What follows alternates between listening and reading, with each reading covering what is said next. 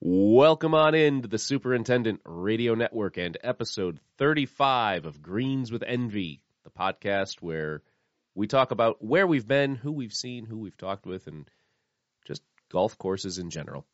I'm Matt Llewell, managing editor of Golf Course Industry Magazine, joined as always by my friend and colleague, editor-in-chief, Guy Cipriano, and this is the second of a special two-part Greens with Envy miniseries about the golf with a U.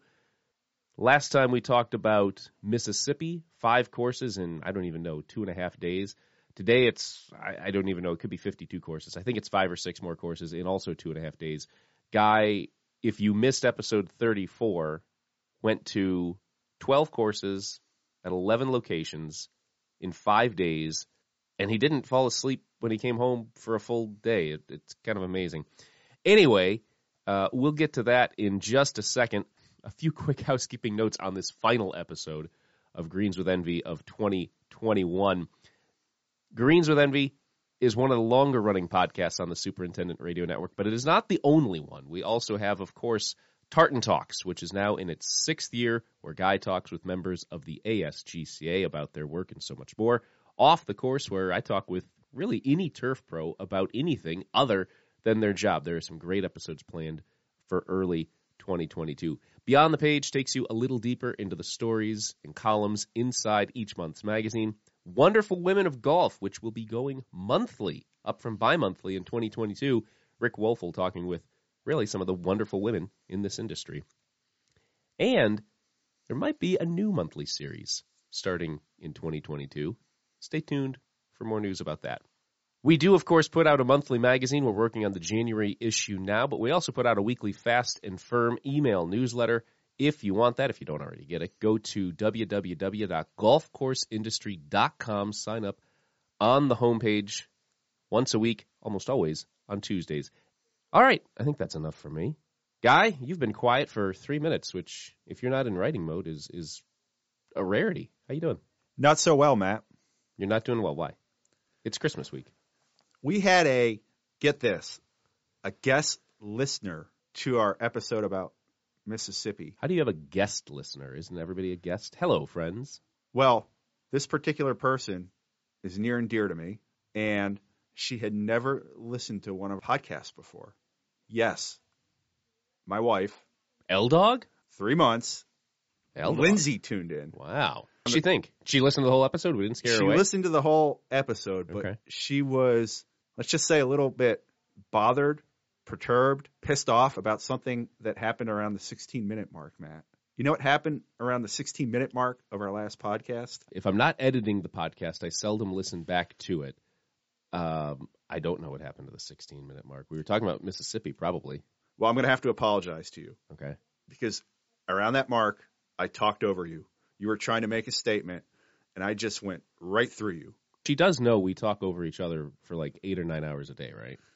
So, like any couple, we assess our strengths and weaknesses. Yes. And one of my weaknesses that is frequently pointed out is that I talk over her. She noticed that in our podcast, and when I asked her, what do you think of the podcast, the first thing she said was, you did it. And I go, I did what? She goes, you don't even realize what you did because you do it so much.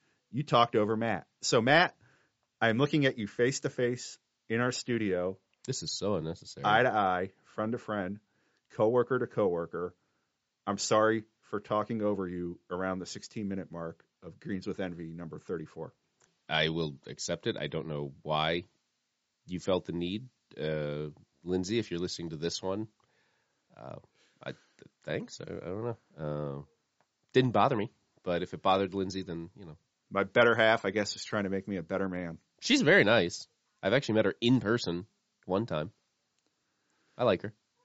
Anyway, Louisiana, you wrote on the format, let's go around Louisiana. But, of course, Louisiana is Cajun country. The closest thing, I would say, honestly, and I mean this as a compliment, it is the closest thing the United States has to a foreign country. Not parts of Florida, not Texas, which would love to be, I'm sure, its own foreign country. Not California, which people joke about being a foreign country.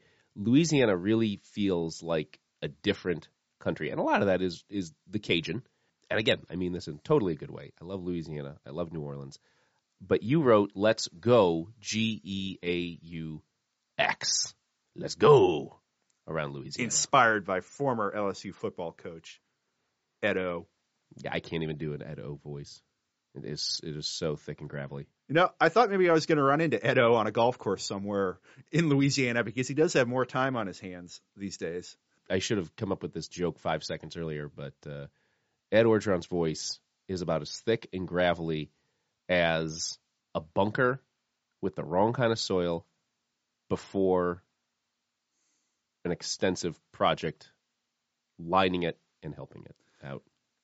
Wow, that is quite an analogy, and we don't want to turn off all of our listeners right away. There will be a little bit of LSU football talk towards the end of this podcast. And there will be no more analogies about a voice sounding like a bunker. So let's break down golf in Louisiana. How many courses? How many facilities? What's the public-private breakdown? What are some of the PGA events? Because you did this for Mississippi. I'm sure you have this for Louisiana.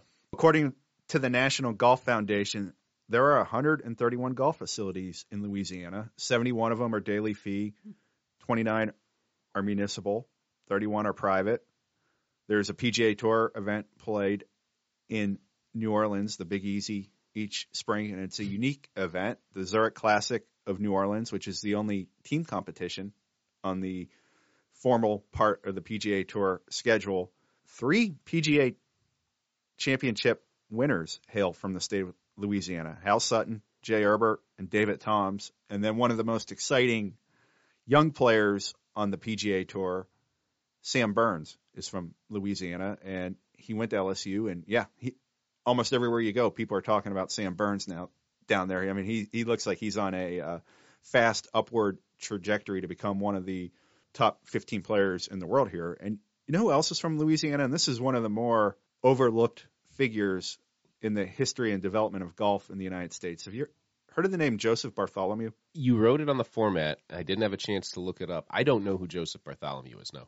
So there's a municipal golf course in New Orleans called the Joseph Bartholomew Golf Course. Unfortunately, I did not have time to make it there. Joseph Bartholomew, during the golden age of golf, was an African-American man working in New Orleans, golf construction, showed a penchant for the game, real young, caddying background. So he went to New York and trained a bit under Seth Rayner, and then brought everything he learned from Seth Rayner to New Orleans and designed a few golf courses there, a few of the courses at City Park, which we'll get to later in the podcast, the Pontchartrain course, which is now the Joseph Bartholomew Municipal Golf Course. And he also designed Mediterre Country Club, which Seth Rayner's name is on that, but Joseph Bartholomew was the person in the ground basically carrying out Seth Rayner's vision for that golf course, which I believe was just restored again. So when you look at those overlooked figures in golf history and golf construction history, Joseph Bartholomew is certainly one of them. And it's a bit of a sad story because a lot of the courses he worked on, he wasn't allowed to play because he was African American. Could you imagine that here in 2021, 2022, somebody designing a golf course and not being allowed to play the place that they put so much blood, sweat, and tears into? It seems counterintuitive because who knows a course better than the architect and the superintendent and the crew as well. But to take away the right to play a course for the person who built it, like you let them on, I don't know, once a month, once every other month, few times a year, whenever they have time, whatever, to come back and see how it's playing. No, it makes absolutely no sense. But that was where we were. How many years ago? Not that long ago.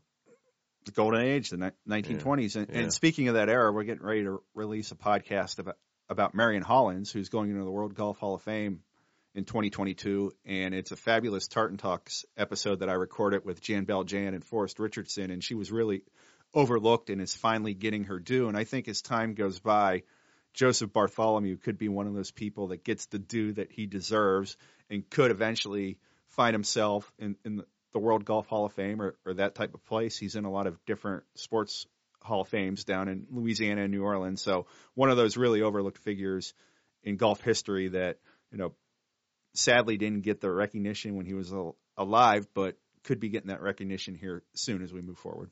I feel like this could be a new semi-regular feature on Tartan Talks, which is, I don't know if there's enough to do it monthly for a year, even quarterly for a few years, but you've highlighted Marion, and now you could highlight Joseph. You could do special episodes where you talk with people about the legacies of maybe historically overlooked architects. I don't think this is a bad idea.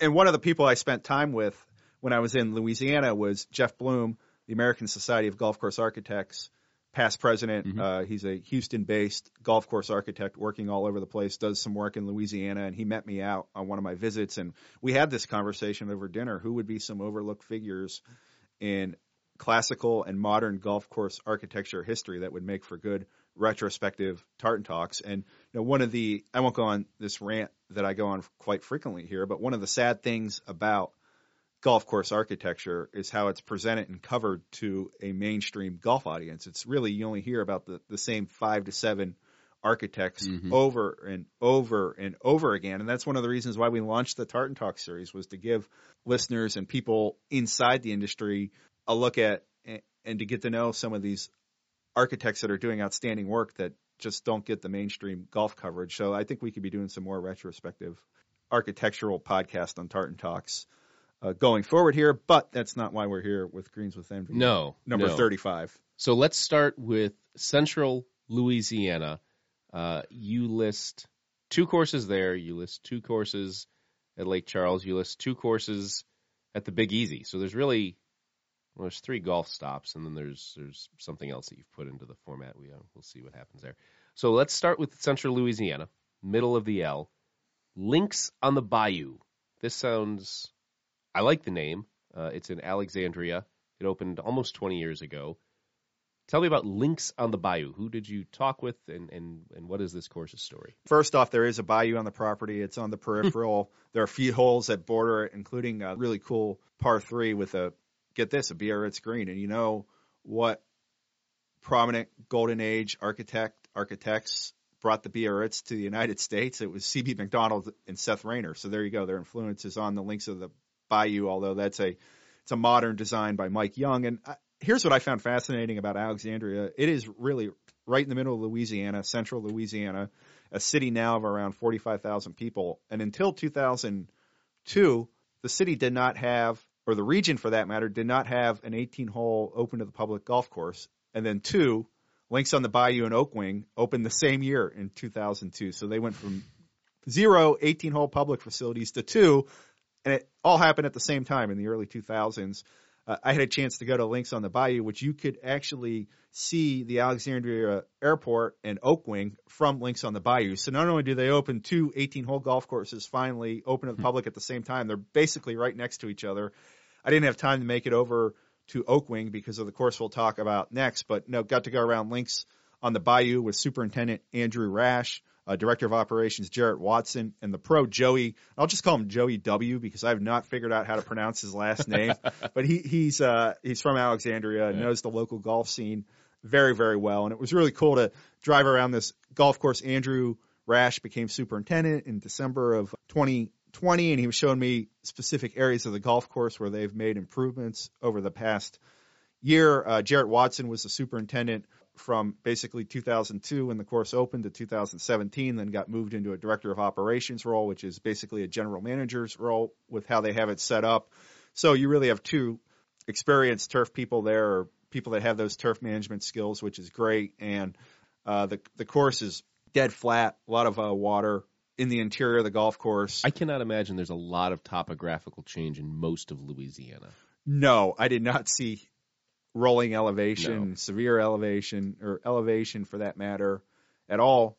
Basically on every course I visited, besides one we'll get to here at Lake Charles Country Club, there was some rolling spots on that course. But Links on the Bayou, just the way it ended, stands out. It's a par 3 that often plays into the wind, 203 yards from the back tees, that has a carry over water and water all right, facing a clubhouse that looks like a highway visitor center. It's a unique clubhouse architecture there. But yeah, that 18th hole, I just could not believe it. You know, there are courses that end with par threes, but one that ends with just a tough penal par three. You don't see that very often. Yeah, it does not sound like an easy par three. 200 plus yards, over water, into the wind.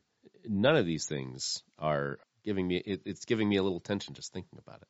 But can you imagine a match coming down to that? Ugh, no, I don't want to.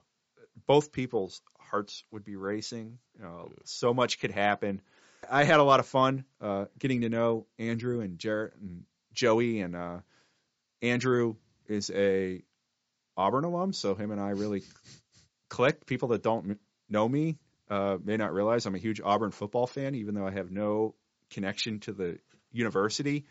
And it was also interesting to hear some of what their challenges are. POA is a big challenge on Bermuda grass putting greens. Basically everywhere I went in Louisiana, people are trying to figure out how to thwart it and hold it back. And here we are in December, and it's appearing on greens. And also, just how do you get a flat site to drain well? Obviously, there's got to be good stuff below the surface. And there was a type of soil that Links on the Bayou was built on. Jarrett Watson was explaining me to this. I think it's called alluvia or alluvial soil, which is not quite sand, but it's a really good soil to build golf atop. And, like a lot of courses in Louisiana, the course has had a lot of rain in the past year. It has dealt with some wet stretches, but they're having a really nice year around. It seems to be on a really good trajectory. Andrew's going to be in his second year as superintendent, and Jarrett's still there, and, have a local pro in Joey. So I felt a lot of excitement and momentum at that golf course, Matt. Turning to, of course, just Wikipedia here, alluvium is loose clay, silt, sand, or gravel that has been deposited by running water in a stream bed or a floodplain in an alluvial fan or beach or in similar settings. It's sometimes also called alluvial deposit. It's typically geologically young and not consolidated into solid rock. So in case listeners don't deal with alluvium or alluvium soil all that much, that's the 30,000-foot overview on what it is. So from there, Andrew went home, which is literally on the golf course. He showed me the house he lives in. That's and the best. The development that Links on the Bayou is built around or near or surrounds the golf course. And in fact, he rides his gator to and from work. So that's pretty cool that you don't even have to get in a car or a truck and drive to the maintenance facility. He just pulls his gator out of the backyard, and he's basically at work. Jarrett, Joey, and I went across town to a place called Bringhurst Golf Course, and we're going to have much more on this course in our January issue. This is a place that I had been wanting to go for a long, long time, Matt, and you want to know why? Well, you write in your notes that it's 7 acres. Is it the sheer size of it? I don't know. It's believed to be, and you know how much we love these golf courses. Par 3s, short courses, absolutely. It's believed to be the oldest par 3 golf course in the United States. Yeah, it's down. So there you go. It's a trendsetter. In the middle of Louisiana, in an urban neighborhood that is surrounded by athletic fields, playground, homes, funeral home, gas station that has killer fried chicken, from what I was told, and the Alexandria Zoological Park all borders the 7 acres that just happens to be what is believed to be the oldest par 3 course in the United States, in the middle of Louisiana of all places. How did the first, or the oldest surviving, maybe it wasn't the first, but it's the oldest surviving, I don't know. Either way, the oldest par 3 course in the U.S., how did it wind up in central Louisiana? Is there a backstory there? Nobody knows for sure, but there was somebody involved with the city. His last name was Bringhurst that built the golf course. The city was looking to expand its recreational offerings for residents, and there you go, 7-acre, 9-hole golf course. It's in the same spot now that it's always been in. There are some rocky moments in the history of the course in the late 1950s. Some dedicated people had to come in and save it. And also around 2006, some dedicated people had to come in and save it. Now they have this group called Friends of Bringhurst. It's a nonprofit. They basically oversee the operations of the golf course. The company that manages Links on the Bayou for the city of Alexandria also maintains Bringhurst, and they've done some great things to the golf course since reviving it. It reopened in 2010. Jarrett Watson was involved in that. He actually did the shaping of the greens and helped install the irrigation and all the infrastructure stuff that had to be done. And all the money to save the golf course was done through fundraising and people that grew up playing there. There are some unbelievable connections that people have to this golf course. Joey, the pro at Links on the Bayou, said that he first played there when he was 3 years old, and then when he became a teenager, he basically said the course was his babysitter growing up. That people would just drop their kids off and they'd play Bringhurst all day, and you'd play hundreds, over 100 holes some days, and it was kind of a sandlot mentality where the people that played there would rake the bunkers and change the pins, and cool. There was the Trotter family oversaw the maintenance of it for a long time, from the late 1950s to 2006, and they would maintain the golf course too. But then it's really changed a lot from what I understand in the last 15 years. The people who play there are a bit different. It's really an older crowd now, a lot of retirees, a lot of people that grew up playing there, not as kids play there as used to. I mean, it's a different era, right? Like, remember, we're not that old, Matt. Well, you're not that old. You're not that old. Remember when we were kids, we could go to the ball field, play by ourselves. We didn't need parents around. It was kind of that mentality at Bringhurst, and then things change, and people don't necessarily let their kids go off and play like that all day without adult supervision. So that vibe of the course has changed, but there's still a lot of people that carry it on, and there's so many stories of people growing up there. And one of the really cool things is the course is just open Thursday through Sunday. There's a paid marshal that makes sure that everyone feels safe, and that the flow of play is going well. But you know what the green fees are? $8. Nope. It's free to play.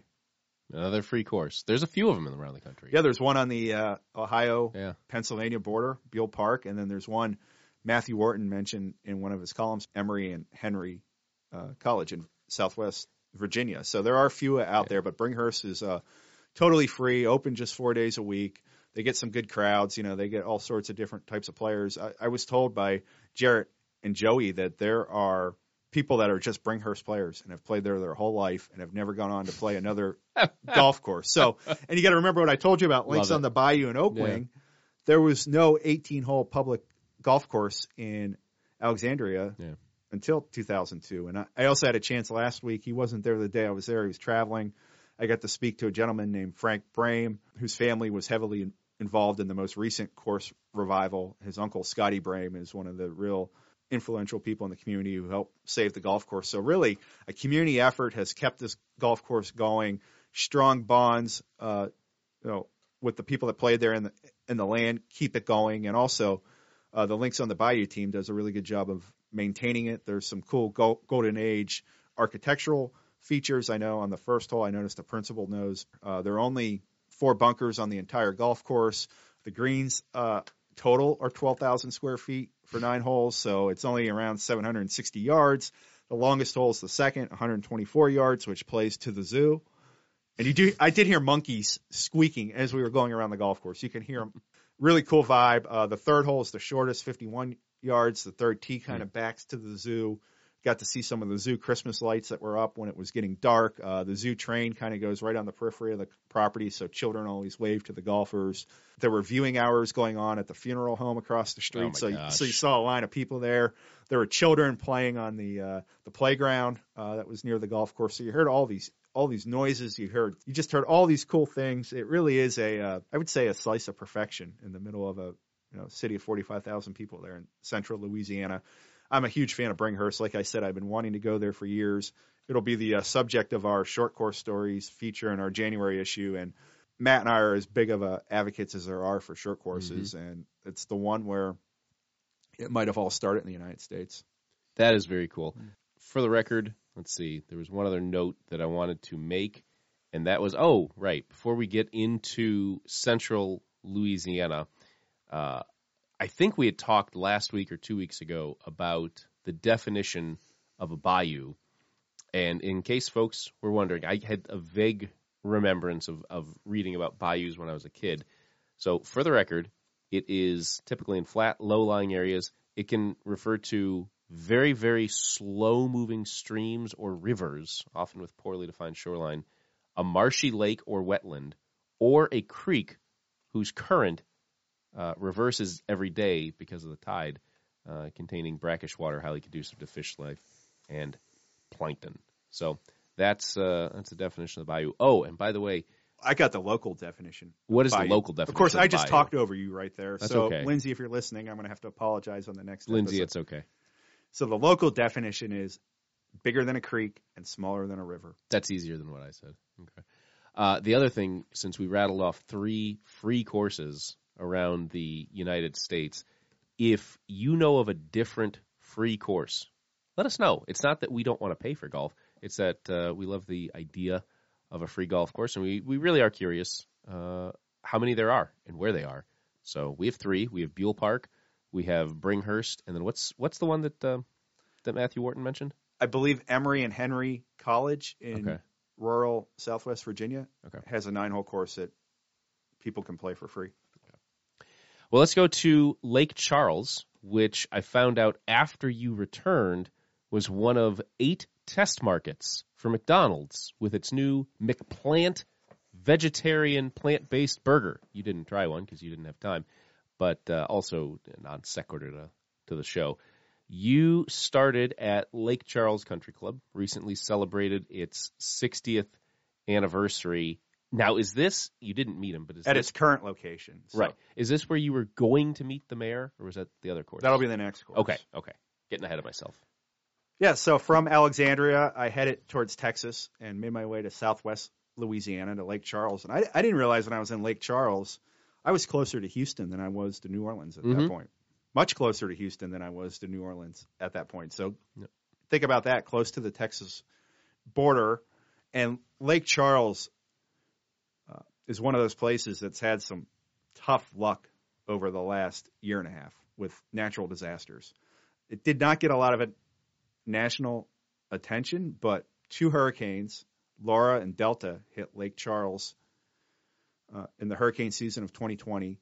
The winds in Laura got up to 140 miles per hour. Jeez. And then a few weeks after that, Delta comes along. Then it got hit with a basically 10 to 12-day deep freeze, the stuff that a lot of people in the industry heard or read about or were affected by that, affected Texas and Arkansas, went down to Lake Charles. And then there was what they're calling a 1,000-year storm this year, where they got 22 inches of rain in a short amount of time. So think about that, getting hit with those things, one after another, after another, after another. And I didn't get to my hotel that night before doing the visits until late. And of all the places I went on this trip, Lake Charles was the toughest to find a hotel room. And I was kind of thinking like, well, Lake Charles in December, what's the attraction? Well, I pull into the hotel parking lot, and it's just filled with trucks, basically, pickup trucks. Wake up in the morning, usually on the first one at hotel breakfast. I get down there, around 5:58, whatever, before I work out. I want to make sure I get some coffee and some When food does in breakfast me. start? I'll be there 2 minutes early. Usually 6 a.m. Yeah. And it was already packed. Like they were already refilling the coffee thing. A lot of contractors have been in and out of Lake Charles over the last year and a half doing the storm damage repair. I mean, and as I drove from the hotel to Lake Charles Country Club, I realized that, this is a place that's been through a lot. There's still roofs being repaired. Get into Lake Charles Country Club and just had in-depth conversations with Superintendent Chris McCallum, who's been there almost 20 years now, and the golf professional Stuart Kramer, who's almost been there for 20 years too. They're really entrenched into that club, and you just go around with Chris and you hear about everything that he's been through and what his team's had to recover from, and one after another. It takes a strong-minded person to have to do that continually, and you could tell that the golf course at Lake Charles Country Club had been changed by storms over the years. Mike Varon, who's the club historian, had them give me the history of Lake Charles Country Club book that he did, and he just looked at some of the pictures, and holes that are tree line now, or were once tree line, maybe only have 6 to 10 trees from tee to green, and just completely changed because of these storms. The first hole is a par 5, and you do have a little bit of an upward walk to the fairway. That's about the most elevation I experienced in Louisiana. And you get to the green and look back, and you have this view of Preon Lake and the clubhouse is still being repaired because part of the roof got knocked off during the storms last year. They've had to install the clock by the first tee, I think, like 2 or 3 times because it keeps on experiencing storm damage. And you know how big those clocks are. I mean, those clocks are thousands of pounds. Yeah. In fact, the day I was there was an electrical specialist there doing the wiring below ground for the most recent version of the clock. So it really hits you, and then you just hear stories from Chris McCallum, who was a really interesting person. Like I said, almost there for 20 years. In his free time, he's a CrossFitter. met many superintendents who are CrossFitters, Matt. No, mostly just the I don't know. I maybe the time. I don't know. Yeah, and the club has a cool history. It's got a wall of champions. One of the people on that wall of champions is Gray Little, who was a longtime pro, very influential in the PGA circles in that part of the country. In fact, left of the first green. You know what's left of the first green at Lake Charles Country Club? What's left of the first green? And it's between the first green and the second tee. It's fenced in. You don't see many of these on golf courses. Is it like a tiger? A cemetery. Oh. And that makes more sense than a it tiger. almost hugs the green. So I've seen them on the peripheral of properties, Okay. but I've never really seen one on the interior of a golf course. And from what Stuart Kramer told me, Gray Little is buried there, the longtime professional. But also, now I'm going to talk over you. Sorry, Lindsay. Like, who gets to be buried at a cemetery on a golf course? Well, the cemetery was there before it became a golf course. So Lake Charles Country Club, the current form of it came about in 1959 when Ralph Plummer did the routing of the golf course. So that cemetery had been there longer than those current versions of the golf holes. The club is also the birthplace or the past home, or where two PGA Tour players really got their starts, two former PGA Tour players. Willie Wood, who was one of the greatest college golfers of all time, a four-time NCAA Division I All-American at Oklahoma State, and Mike Heinen, who ended up winning a Houston Open. And they're both still active in the club. They come to the club's champions dinner, and they're on the wall of champions. And then, Matt, you might remember this name. The fourth person on their wall of champions is Alvin Dark. You remember who he was? Al Dark, wasn't he? He was with the Indians, wasn't he? He was a Major League Baseball manager. Yeah. Al Dark died in 2014. Played for the Braves, the Giants, the Cardinals, the Cubs, the Phillies, managed the Giants, the A's. Yeah, he managed the Indians from 1968 to 71. And then the Padres. And he, three-time All-Star. He was on the 54 Giants, and then he managed the 74 A's. So two World Series, one as a player, one as a manager. Yeah, Al Dark. So those baseball guys love to play golf. We talked about that on the last podcast with former Major League Baseball pitcher Paul Maholm, who now owns part of Hattiesburg Country Club. So anyway, that was the morning in Lake Charles, and then in the afternoon I went to a new golf course, Matt. Okay, so this is where you were supposed to meet the mayor. They were literally rolling out the carpet for you, trying to get you as much civic engagement. Now, you didn't wind up meeting this mayor, and we looked up this guy, and it would not surprise us. We were joking if he ran for governor in 5 or 10 years. Just kind of has that vibe. But this is Mallard Golf Club. New Muni course, which I love. Some good names here in the notes. I'll let you talk about all those folks. What is the deal with the New Muni, Mallard? This is a really unique project. Lake Charles had a golf course called Mallard Cove Golf Course. It was out by the Chenault Airport. And the Chenault Airport, from what I understand, is an industrial type airport and needed the land.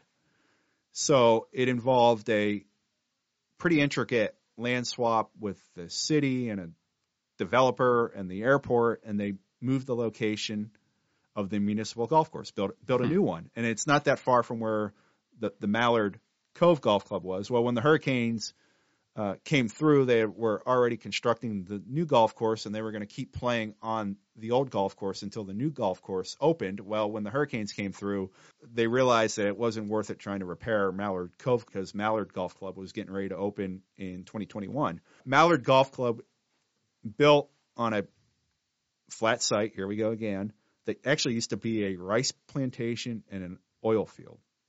Rice and oil. Sounds so the city gets this land to build a new golf course, but it's not necessarily the ideal land to build a new golf course on. So in comes a bunch of different people. Jeff Bloom, the golf course architect, who has been doing the master plan and the consulting work at Lake Charles Country Club since 1999. He's been involved there for a long time and really entrenched in that club. The city hired him to do the golf course, and Jeff was explaining what the land was like when they got there. Basically, you'd wear like fishing waders or high boots, and you would just have muck up to your knees. So, but through grit, through perseverance, through all these storms, through this intricate land swap, they got the golf course built and done. It opened in October here of 2021, and Jeff Bloom met us out there and said, "Guy, it's a miracle we're standing here." And this course will be a future long profile in golf course industry. I don't want to give it all away on the podcast, but had a chance to spend the afternoon there with the superintendent, Robert Frey, who was the superintendent at the Mallard Cove golf course, the old one. Nick Johnson is the director of agronomy for Sterling Golf. He came from Houston to spend time with us. Sterling Golf is the Texas-based management company that's overseeing the operations and maintenance of the new golf course. The pro, Jonathan Jester, was there. What a great name. Yeah, he had some funny stories and good stories about how the golf course is already playing. And then some people from the city came out, city administrator John Cardone and the city publicist Katie Harrington. And, we were supposed to be met by Mayor Nick Hunter, but he suffered an ankle injury and couldn't make it. I'm supposed to interview him by phone. What I did was I interviewed John Cardone first and then spent most of the time with the golf people. Matt, as you know, yeah, of course, I'm not very much into politics. No, I happily talk to people that can make one of our stories better, and John Cardone will definitely make the story better, and I think Nick Hunter will too. But I was kind of nervous about the whole thing because I can talk and ask golf people questions all day and all night and all the next day. But I was going through this. I'm like, what the heck am I going to ask a politician, Matt? So what did you ask the politician? I kept it very vanilla, golf-based questions, what the golf course and quality recreation means to the city, the determination that the city employees, such as Robert Frey, showed in getting this golf course built, those type of things. What they envision the course meaning to the city. Not a lot of cities have new golf courses to market right now. There are not a lot of new municipal golf courses in the United States. How the whole thing came about, which is quite a story that involved a lot of different entities. So the course was super impressive because you pull in and there are all these high grasses around it, and you're like, is there even a golf course here? You can't really tell because it's dead flat land and native grasses and different things are growing up around it. And then you go through it and you're like, these are 18 imaginative holes. They're all different. It's kind of amazing what Jeff Bloom did and what Robert Frey and his team are doing. And Dunnett Golf was involved in the building of the golf course. Every hole had unique angles. There were some ponds built. There were 2 natural wetlands on the course that were basically, no touch areas that they had to design the holes around.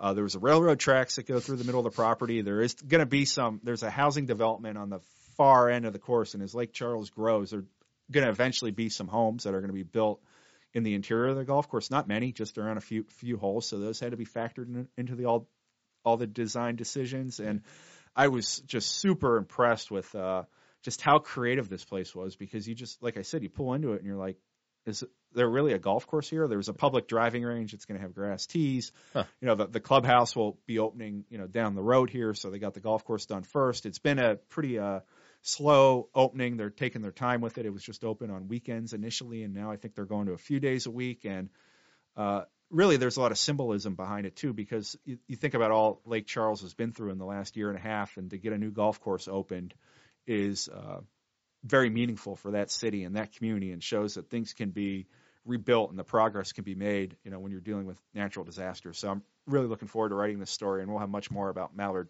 Golf Club here in a few months. That's cool. And I don't want you to use up all your good stuff here. Let's take a very quick detour, because we're already 40 minutes in. Very quick detour, because it has nothing to do with golf. A night walk around Tiger Stadium in Baton Rouge. So I was going from Lake Charles to New Orleans. So I left Lake Charles on Thursday evening after having dinner with Jeff Bloom and Nick Johnson, and we had some great stories at that dinner, and I had gumbo for the first time too, which wasn't as spicy. Wait, first time in your life? Yes. How is that even possible? Wow, okay. I guess it's probably possible because I'd never been in Louisiana in my life. Fair. So it was about a 3-hour drive from Lake Charles to New Orleans. Get out of Lake Charles on a Thursday night, had to be at the City Park courses in New Orleans at 7 a.m. the next day. I was looking at my GPS and saw that I was passing through Baton Rouge. In fact, I stayed on the east end of Baton Rouge that night, which was only an hour from City Park in New Orleans. So I guess I just only had a 2-hour drive that night. I had to stop at Tiger Stadium. I've been to a lot of the major college football stadiums, through my past sports writing jobs, or since getting this job. I've tried to pick a few stadiums off here and there, whether it's going to games or walking around them and seeing them. Tiger Stadium in Baton Rouge was one that I had never seen. So got a chance to pull in. It was all lit up, which was really super cool. I don't know if they do that every night or they did it to announce Brian Kelly's coming, or they just do it. Maybe recruits were in town. I don't know. It's amazing how quickly he picked up a Cajun accent, by the way. Brian Kelly. Yeah. Who knows if that's going to work out down there? That doesn't seem like an ideal fit based on what I learned about Louisiana and what I know about hard-headed Midwestern Irish Catholic football coaches. But that's I guess that's a story for another podcast. Not ours. But I saw that the stadium was lit up. Park, really awesome presentation. They have just all these plaques and statues honoring their legend. There's a Billy Cannon statue. There's a Tiger statue. There these, like, I don't know if they're statues or statue plaques for all their championship teams. They have plaques for all the All-Americans. They got plaques for everything there. And you just look at the list of players that were All-Americans there, and wow, it makes you realize how much football talent's come through that university, especially in the last 20 years. I mean, the last 3 coaches that have coached at LSU, Nick Saban, Les Miles, and Ed O, have all won national championships. That's so right. That's a place to go where you can get some talent and win pretty quickly. Saw the Pete Maravich Center, which is right next to Pistol. Tiger Stadium. And the thing that I didn't realize, Matt, they actually have a tiger habitat like you would see at the zoo for Mike the Tiger. Now, this is where you'd have a tiger, not on a golf course, but on the college campus. So it's a tiger habitat. It's like a big zoo display. It's right wedged between the Pete Maravich Center and Tiger Stadium. And I'm just looking at it, and some people walk by, students, and I go, is there a tiger in there? And they're like, yeah, but they put them in hiding at night. So the tiger's not out at night. They probably don't want, like, drunk college kids coming by throwing stuff into the cage, or maybe the tiger needs to sleep. I don't know. But had that been daylight, I maybe would have seen a tiger there in a zoo-like display on a college campus. I had no idea that was the case there at LSU. If you ever drive through Baton Rouge and you're a college football fan, park there, walk around it, check it out. Even if you don't like LSU, it's a pretty amazing college football venue, and I hope to get a chance to go to a game there eventually. For the record, Tigers, because I knew Lions slept a lot. Lions can sleep like 18 to 20 hours a day. Tigers are the same way. Tigers can sleep 18 to 20 hours a day and just go into hiding. You probably are not going to see the tiger. Much higher chance of not seeing the tiger than. Enough of a detour. Let's get back to golf. You spent some time in and around New Orleans as well. Bayou Oaks at City Park, and I'm going to mispronounce this. Chateau Golf and Country Club. Oh, it's Chateau without the extra letters. Okay. So very French. I should have picked up on that. So Bayou Oaks at City Park and Chateau Golf and Country Club. Yeah, speaking of wildlife, City Park is one of the more fascinating golf venues I've ever been. So Bayou Oaks at City Park, it's now called. Way back when, or until Hurricane Katrina, it was 4 golf courses. Hurricane Katrina comes through. Things change a lot in New Orleans, and they're still living it every day there, which is something I realize. That's something that just does not go away, even though we're, 16 years now distant from it, 15, 16 years since Hurricane Katrina. It's still at least plays a big part in a lot of the decisions that are made there and a lot of the conversations in New Orleans. Hurricane Katrina happens, 4 golf courses there. The city has bigger things to worry about at that time than what's going to happen with the golf courses. But eventually a plan was concocted, and they went from 4 to 2 golf courses at the City Park location. In 2017, the Reese Jones designed South Course opens, and they kept the North Course. So Fillmore Avenue goes through the property there, and the South Course is on one side of the road, and the North Course is on the other side of the road. The South Course is a new golf course built with quite an arrangement. A group called the Bayou Foundation oversees what happens there, and it's kind of like an East-like type effort in New Orleans. The proceeds from the South Course go towards revitalizing some of the neighborhoods around the golf course, and it's really a place where golf is doing a lot of good. It's also providing a lot of green space in the middle of the city, and you see all sorts of things there. As we were going around, and I'm there with Superintendent Ryan McCavitt, who's been there even before the South Course opened. This is the 4th Groen in his career. In fact, he did the Groen at Oak Wing in Alexandria, then went back to his native Illinois, and then came back down to Louisiana to become the first superintendent and do the Groen at the South Course at Bayou Oaks at City Park. And I'm going around with Ryan, and we're seeing all sorts of bird species. The alligators weren't out, but they're down there. They're in the water features. we get to the 7th tee, some roosters jump out of the tree and just start walking towards the green on the par 3. And right off the right on the course. yeah, and you can see and grow everything there. You can grow warm weather weeds, cool weather weeds. It's all Bermuda grass. It's warm weather turf, but you can see all these different, there are hundreds of bird species that call that course home. Golfers of all different abilities play the North Course in particular. Like the South Course now is, if you're not from New Orleans, you're paying over $100 a round because it's it's got that high end type feel. Initially maybe it was going to be built to host the PGA Tour tournament, but that's remained at TPC Louisiana. So all the proceeds from this South Course, this Reese Jones design, it's very playable. It's got width and options, and they had to keep a lot of these huge live oak trees they had to keep around for environmental reasons, because that's an important part of City Park. And so you got the new golf course, and then you got what I would call the grittier golf course on the other side of the road, and that's really where the locals play. And had a chance to go around that golf course too.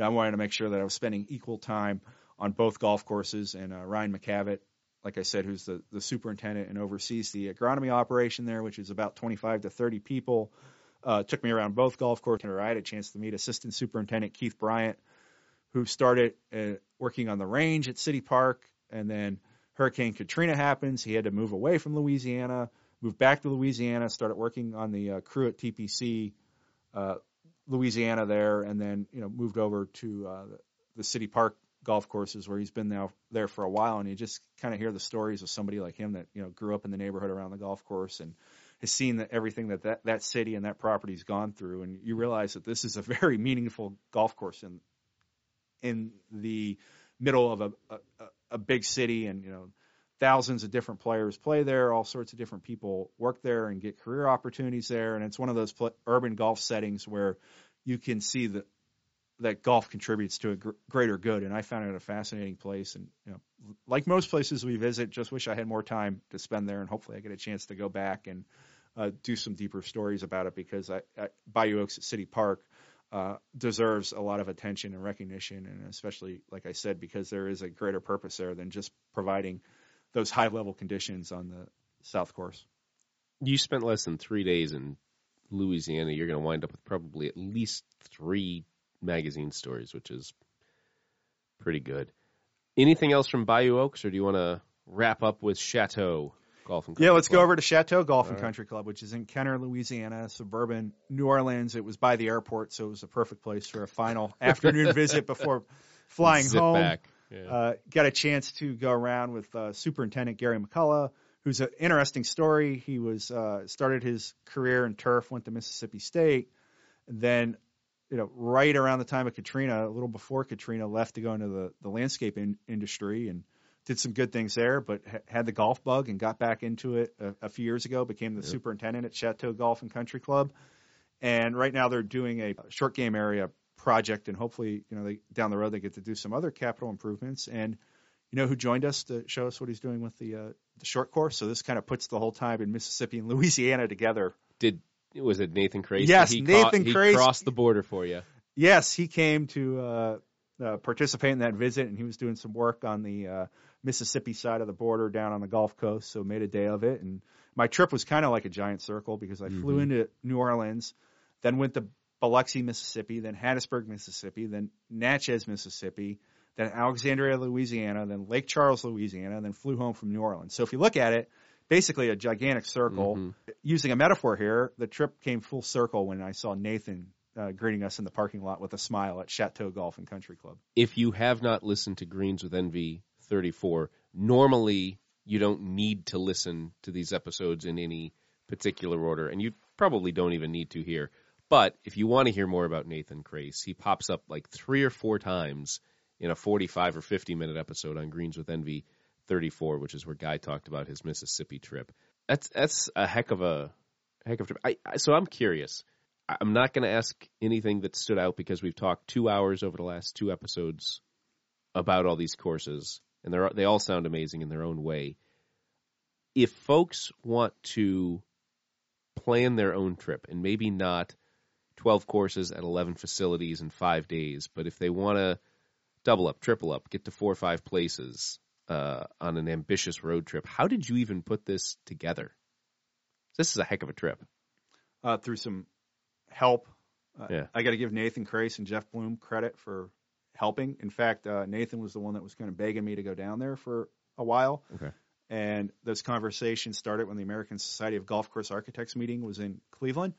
And then Jeff Bloom, actually, on the night of the Donald Ross banquet, caught me in the lobby as I was walking to my car there and said, "Hey, I got a story for you in Louisiana." And he said, "Next time you're in Louisiana, let me know. There's quite a story in Lake Charles." So I kind of used connections. And then from there, just started doing research on courses and the different levels of facilities I wanted to see. I don't try to just go to the real high-end, big-name courses. Yeah. You know, we try to see a cross-section of the golf industry when we're there. And, you know, we're not doing it to say, look at me, I was at, you know, this big-name club. And, oh, Matt, here's a bunch of hats from this club. And I'm going to take a selfie by the hole where some famous pro golfer hit that shot. That's not how we do our trips. We go to where the stories are. We try to see the real industry, you know, the real in air quotes, and we try to get real. And I was really fortunate that people were so cooperative on this. I think I mentioned in the Mississippi episode there were some bonus visits that kind of just occurred. And one thing about Chateau Golf and Country Club, and this really stuck out to me, is running along first, 18th, and third holes there is a canal. And it's a pretty deep canal. And you're thinking, you know, it sort of adds aesthetics to those holes too. And it also goes underneath the road and the Chateau Golf and Country Club property. In fact, the practice green, the one that Nathan's going to be working on in the short game area, is built atop the canal. And you see this canal system, and Lake Pontchartrain is right there. And I was asking Gary about it. Well, that's where it really hit me that in New Orleans, you're below sea level. Mm-hmm. And as we know, the biggest of all natural disasters to happen in the United States, New Orleans was at the epicenter of it. So you see this canal, and I saw levees and structures like that around Bayou Oaks at City Parks. I think that canal really, it hit me, just the infrastructure that is needed for the city of New Orleans and that whole part of the country to exist below sea level with the ferocity of storms they get. And, you know, this year there's been over 100 inches of rain. And then going around with Gary McCullough, he's showing me some of the damage that they're still recovering from with Hurricane Ida, which came through New Orleans this year. And that's something I forgot to mention when we were talking about Bayou Oaks at City Park, is that Hurricane Ida, you know, closed the golf courses for a few weeks in that part of the country. And, you know, Gary's showing me, you know, trees that still need to be cleaned up and the side of the road. So there's a boulevard in front of the club. There's sort of like a 2 lanes on one side, 2 lanes on the other side, and there's like a grass median in the middle with trees. And, you know, here we are still a few months out from Hurricane Ida, and it's just still filled with brush and branches and things that people, you know, clean up and put them on the side of the road. And then they have these big trucks come by and pick up all the tree debris. And there's still trees hanging into ponds at Chateau Golf and Country Club. You know, you look at the homes that have been damaged. So I give anyone that works on a golf course anywhere in the United States a ton of credit. It's not an easy job. It's a very important job because you're providing such a awesome recreational space for people to boost their physical and mental health. But to be a superintendent or to work on a golf course maintenance team or be involved in the industry in that part of the country takes some grit and takes some determination and takes that, you know, savvy to bounce back. And that really hit me, being especially in Lake Charles and New Orleans at the end of the trip. You listed as themes here on the format a couple things. Obviously, lots and lots of water, and you've talked about the hurricanes that have just ripped through there even in the last 2 years. A lot of municipal golf. As you pointed out, 71 daily fee and 29 municipals out of 131 facilities in the state. So what is that? That's more than 80% of the facilities are publicly accessible. And then quality pro and superintendent relationships, which you see not everywhere. So that's, you know, at least along the cross-section of courses that you visit, that's good to see. I don't get to interact with golf professionals that often, but on some of these visits, they, you know, just willingly brought the pro along and had the pro talk to me too, and that was cool to hear that side of it. So amazing trip, amazing experience to spend a week in Mississippi and Louisiana. Tons of good stories and content coming up. And before we get going here, Matt, just one final apology for what happened on the last podcast. No. You've already done this. L-Dog, look what you've started. Well, that's it. You've spent another perfectly good hour listening to Greens with Envy on the Superintendent Radio Network. For Guy Cipriano and everybody here at Golf Course Industry, from Dave Zai and Russ Warner, and for most of this year, Andrew Hatfield, all the other folks who help us put out the magazine, Jim Blaney and Irene Sweeney, and all of our incredible columnists and contributors, folks in and out of the building, thank you. It has been a tremendous year. It's been a tremendous year for us, and more important, it's been a tremendous year for the golf industry as a whole. We look forward to bringing you loads more podcasts and online stories and magazines in 2022. If you ever have a story idea, if you ever have news you want to share, always, please, feel free to reach out anytime. Our emails, I'm at MLAWELL@GIE.net. Guy is at GCI, very easy to remember, GCIPRIANO@GIE.net. Love to talk with you. Love to tell the stories in this industry. And thank you so much for your continued support of everything that we do. And Matt, before we go, can you do one thing for me? You're really good at voiceovers, and you got that radio voice. Okay. Can you do Go Tigers and Ed Ogeron voice to end this podcast? All right. I'm going to give people like 3 seconds in case they want to turn this off early. Go Tigers!